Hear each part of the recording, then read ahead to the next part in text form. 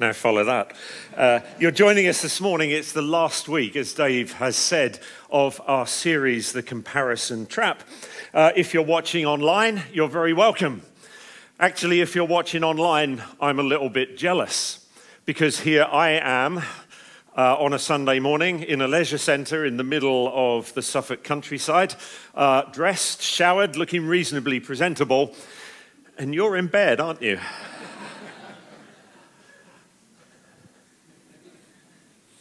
Truth is, for me, there's always something about other people's lives that seems to be more desirable than mine. Maybe you are enjoying a morning in bed while I'm up and doing things. Maybe your house is bigger than mine. Maybe your retirement allows you to travel more than me. Almost certainly, you're younger than me, better looking than me. You have cooler friends than me. Thank you. And probably you get more likes on social media than me. That's not a real one for me. Something in me compares myself to other people, and sometimes that can be quite reassuring, and sometimes that's not reassuring at all. And it seems from the reaction that we've had to this series, brief though it's been, we were right in assuming that it's not just us who get up on the platform who feel that. It seems we all need to know that we're doing okay, that we're doing okay at life. We're doing okay at being a mum, okay at being a dad, okay at being a woman, okay at being a man, okay at being an employee. Whatever it is that we do, whatever it is that we are, we need to know we're doing it okay. And the easiest mirror to hold up in order to see how well we're doing is to look at other people, see how they're doing, and compare ourselves with them. And the bottom line for this series has been that there's no win in comparison. There's no win in comparison. When we compare ourselves with others, there's no advantage to doing that. When we compare ourselves to others, there's no finish line. It doesn't ever come to an end. There's never that aha moment, I've got it now. There's no peace. One of the wisest men ever to live, as we learnt earlier in the series, wrote that envy rots our bones. There is no win in comparison. And over the past couple of weeks, Emily and Steve have given us an alternative to the comparison trap. If you missed those talks, you can catch up online at forgechurch.com. All of us look somewhere. We have a mirror, we have a reflection point to determine if we're okay. And if you agree with me that there's no win in comparison, then where can we go to determine whether we're okay? And the answer we've been pointed to is that there is a God who loves us. There is a God who loves you, a God who sees you as a child, a God who sees you as a son, a God who sees you as a daughter. And you've been invited to relate to that God as a father, not the reflection of your human father, but the perfection of fatherhood. And you've been invited to see you through his eyes, the eyes of a father who loves you unconditionally. And you know, if you don't travel any further with me this morning than that, I'm happy enough. Just hold on to that. Really keep hold of it. Don't look at other people to determine whether you have value and whether you've got life sorted. Look God in the eye. See yourself as he sees you. And answer the question, am I doing okay from that vantage point? Well, this week we're building on that and we're wrapping up the series by looking at a story that Jesus told. Jesus often told stories. If you're a regular here, you'll know that our previous series was 7 stories, and we looked at 7 stories that Jesus told, and we have another one this morning. Jesus' stories are often referred to as parables, And a parable is a made-up story. It's something that didn't really happen that Jesus told. We were on holiday with the family at New Year, and one evening we sat down with Eliza, our daughter, and Sam, and Anne's nephew Fred. There was the five of us who were away, and we watched Paddington.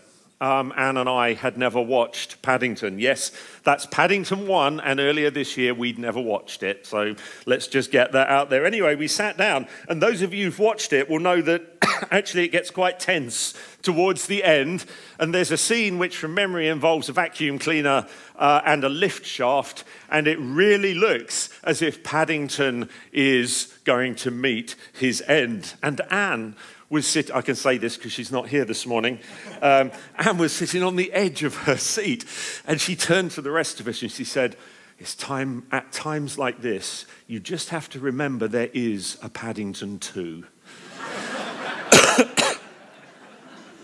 And quick as a flash, Sam turned to her and said, "Anne, at times like this, you have to remember it's just a story."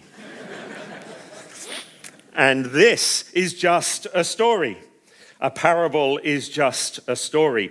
Usually they're made up, and usually they're made up because Jesus wants to make just one point. So if you go to church and the person on stage or in the pulpit is saying, "I've got 8 points for you from the parable this morning," you can know that they're probably wrong, because Jesus usually told parables to make a single point. Usually Jesus introduces these stories with a phrase like, "The kingdom of heaven is like," and then he goes on to tell the story. The kingdom of heaven is like. Parables are a way of helping us understand the way God views the world, the way God views us, and the way God evaluates us in the light of his purpose for our lives. And I find them really fascinating. I think they're really important. I think they're sometimes confusing. And that's certainly the case with the one that we're going to look at this morning, because it's got rather an odd ending. But I'm getting ahead of myself.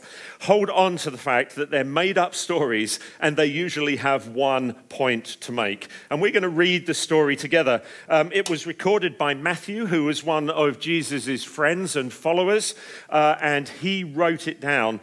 He recorded it in his history, his eyewitness account of the life of Jesus. And we're going to read it together. So let me just move that so that it's not in the way. And we'll jump to it.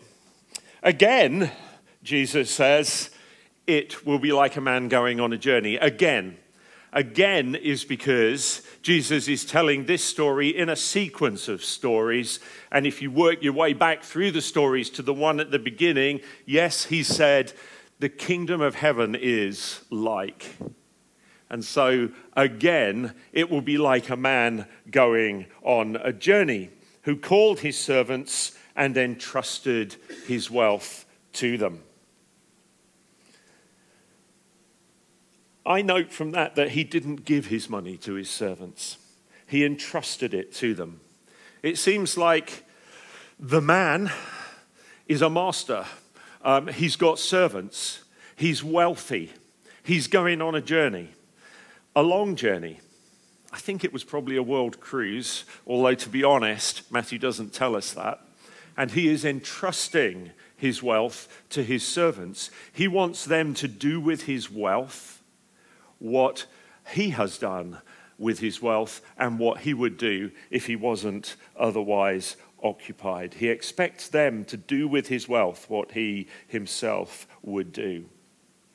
Jesus goes on to one. He gave 5 bags of gold, to another 2 bags, to another 1 bag, each according to his ability. Then he went on his journey. So I would infer from that that this man, this boss, this master, is a shrewd kind of person.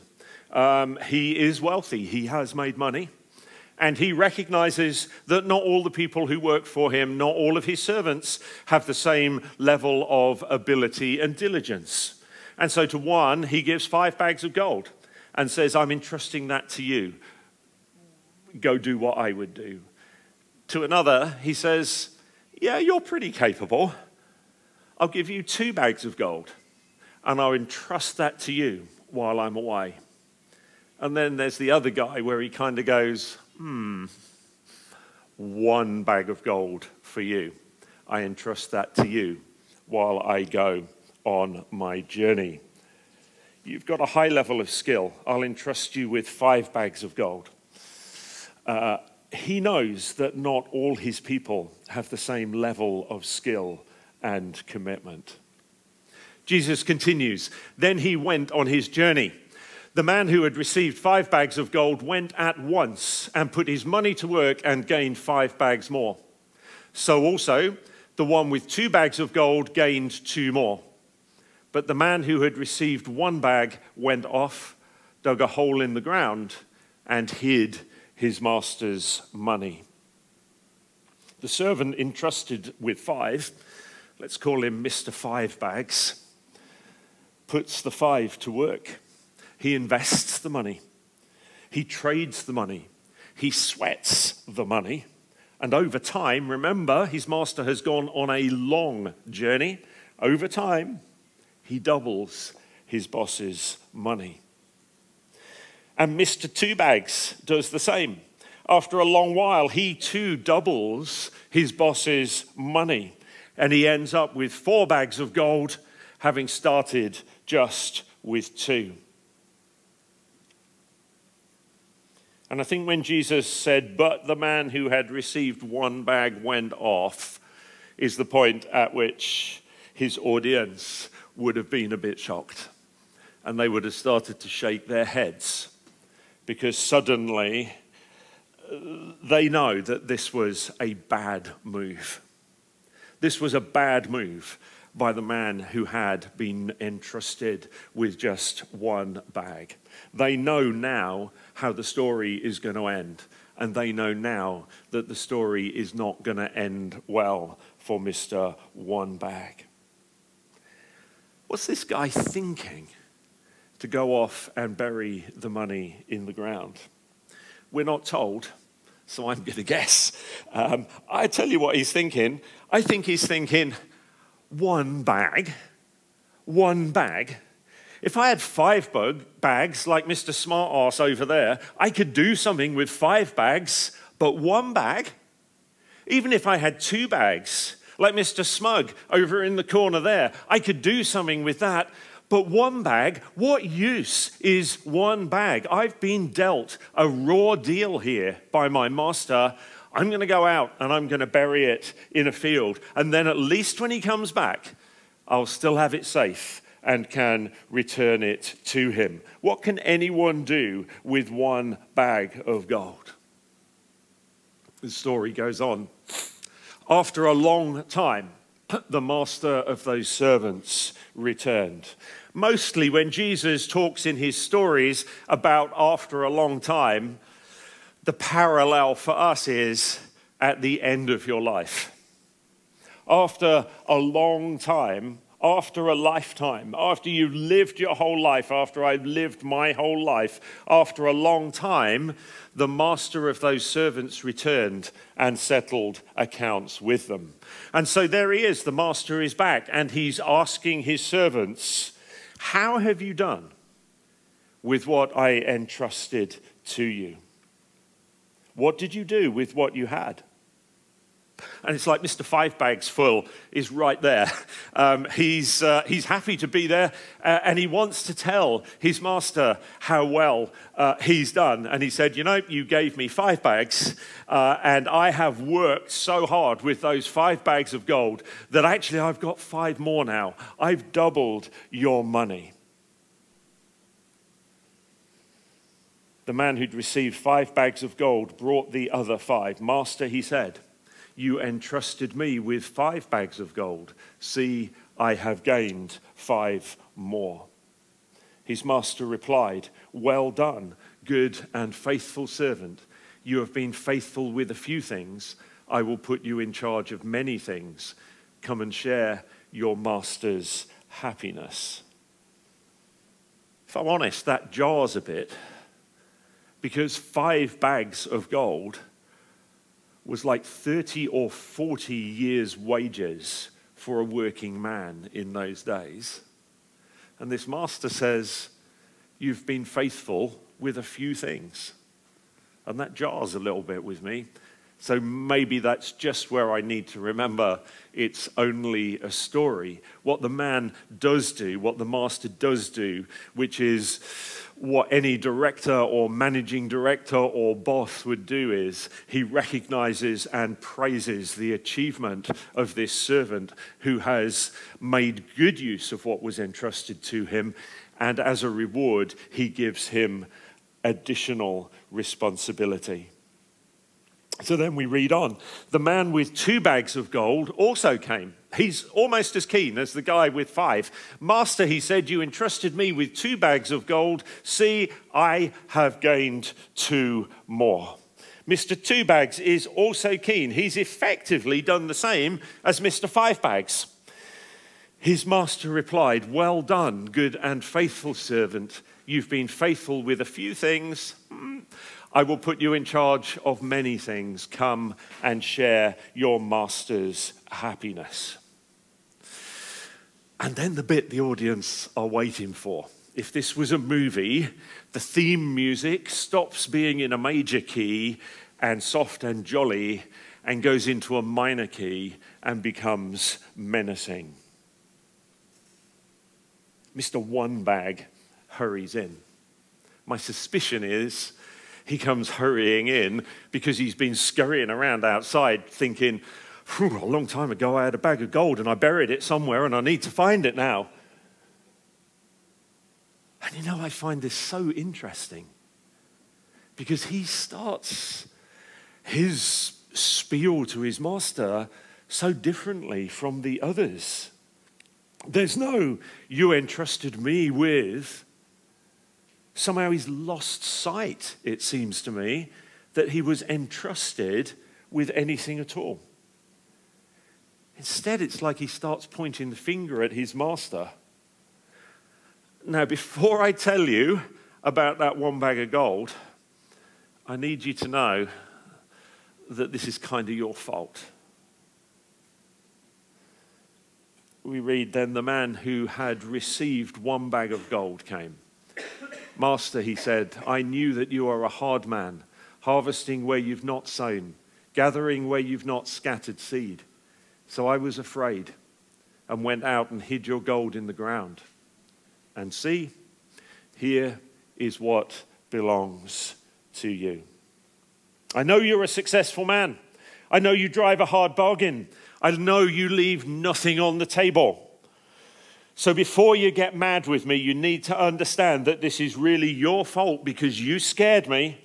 I was afraid, and anyone in my situation would have done just exactly what I did. So I was afraid and went out and hid your gold in the ground. See, here is what belongs to you. And his master replied, you wicked, lazy servant.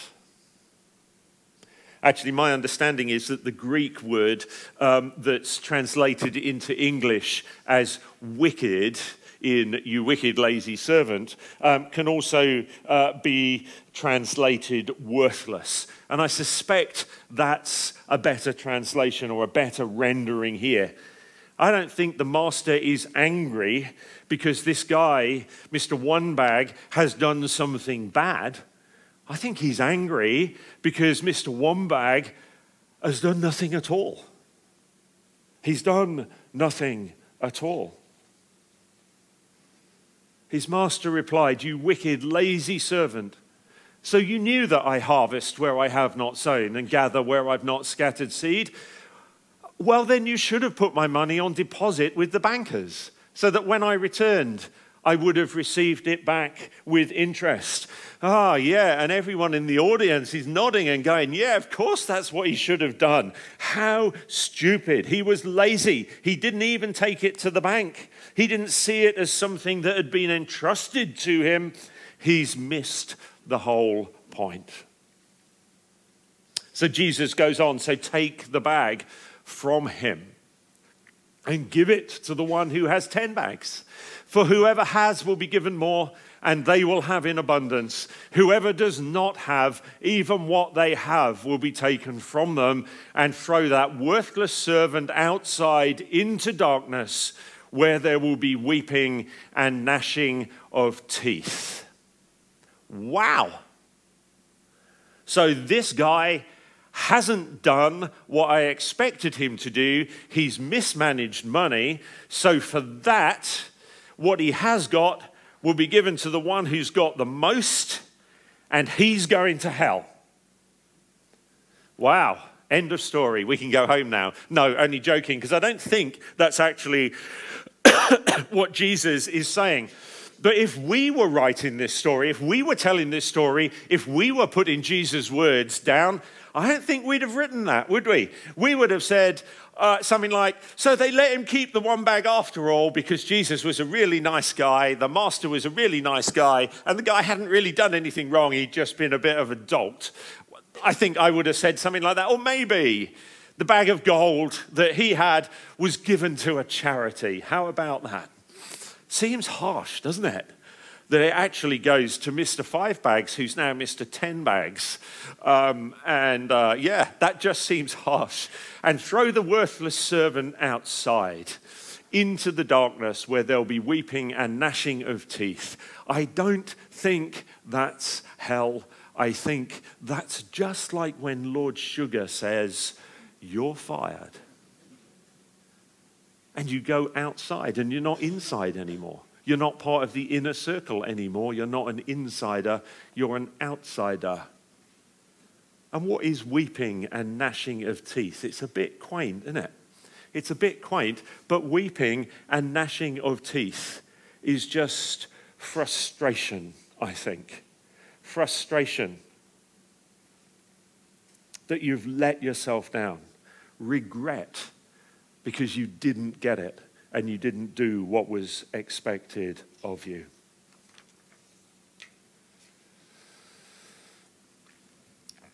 I think Jesus is teaching us that we're all something and we all have something. And whether we're here this morning, whether you're here this morning and you'd call yourself a Christian, or whether you wouldn't call yourself a Christian, we all have something. We may have 1 bag, we may have 2 bags, we may have 5 bags. In life, we come across stories of people, don't we, who had a very disadvantaged start to life, and yet whose lives have become successful. J.K. Rowling was an unemployed single mum living on benefits. But she knew she had a talent for writing. And she's now a multi-millionaire author, thanks to Harry Potter. Luis Suarez was a road sweeper in Montevideo, Uruguay. But he loved playing football, and he was quite good at it. So while he was sweeping the roads, and after he'd swept the roads, he honed his skills on the streets of Montevideo. In 2016, his salary for FC Barcelona was over £15 million. And those stories and hundreds of other rags to riches stories that I could tell you about and that you know about have very little to do with what the individuals have or had. And they have a lot to do with what they did with what they had. And we all have some bags of gold. We have skills, we have personality, we have family, we have upbringing, we have education, we have our life experience. And as we look at all of that and as we weigh all of that up, we may feel advantaged by that. I had a good upbringing. I'm in a stable relationship. Or we may feel disadvantaged from that by that. I've just lost my job. I never completed my schooling. And during our life, we've made decisions, and we live with the consequences of those decisions. And some of those decisions we look back on and we think, yeah, that was a great decision. I'm really pleased with that.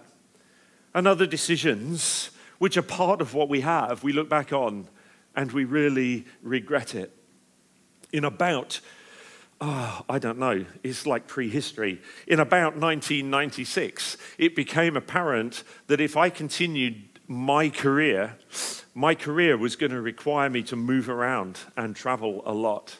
And we had to decide, are we going to do that as a family? Are we going to move from one place to another, move the children from one school to another, from one friendship group and have to create another? Or are we going to do something different? And we decided to do something different. And that Suffolk would be our home. And if there was any traveling or moving around to do it, I'd do it. And I look back on that decision, and I'm really proud that we made that decision and we made it work. Because it isn't what we planned for when we got married, and it isn't the path we would have marked out for us. But I think it was the wisest thing for us as a family to do at that time, and I'm really pleased that we did it. I'm less proud, in fact, I'm not proud at all, of a time at work where we were facing a very difficult situation. And I was asked to do something about it. And when my boss asked me whether I'd had that difficult conversation, I lied and said that I had, when I hadn't. And over the next couple of weeks, it became blatantly obvious to everyone involved that I hadn't had the conversation and that I'd lied about it.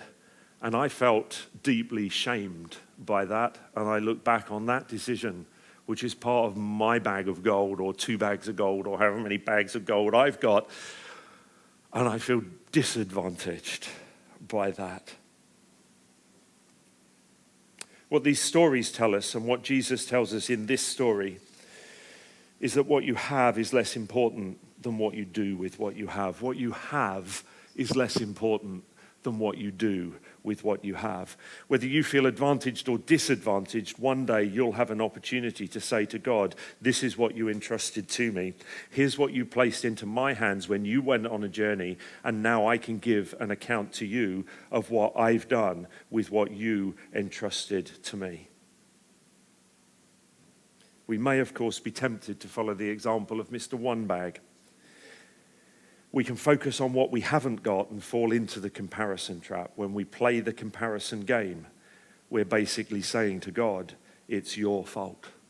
If you'd given me a better mum, if you'd given me a better dad, if you'd given me a better marriage, if you'd given me a better job, if you'd given me a better income, I wouldn't be where I am today. If you'd entrusted me with what you entrusted to them, I would have done better. Just remember that that way leads to regret and despair. The issue is not what you have in your hands. The issue is what will you do with it. And as we wrap this up, let me ask you to make 3 commitments. And the first of those commitments is to see yourself through God's eyes. I'm coming back to that. When you catch yourself this week looking at someone else and wishing you were more like them, will you say, stop? My brother-in-law is not my mirror. My colleague is not my mirror. No one I follow on Insta or Facebook is my mirror. God, you're my mirror. And I will take my cue from you, the one who loves me, the one who created me, the one who redeems me. See yourself through God's eyes and choose to celebrate what God has given others. Choose to celebrate. I choose to be glad he's better looking than I am. I choose to celebrate that she's got a great friendship group when I don't. I choose to celebrate that she's got a boyfriend when I haven't. I choose to celebrate that they had children. I choose to celebrate that their marriage has thrived. I will celebrate that they have lived together into old age. I will celebrate and I will choose not to compare. I'll celebrate what you have entrusted to them. You didn't entrust that to me. And I, when I face you, will never have to give account to you for what you entrusted to them. And then thirdly, use what God has entrusted to you. Yes, you won't ever be asked to give account to God for what God has entrusted to someone else. But actually you will have to give account to God for what he's entrusted to you, your life, your skills, your circumstances, you. So I will choose to celebrate what you've entrusted to others, but I'm going to spend the rest of my life using what you have entrusted to me.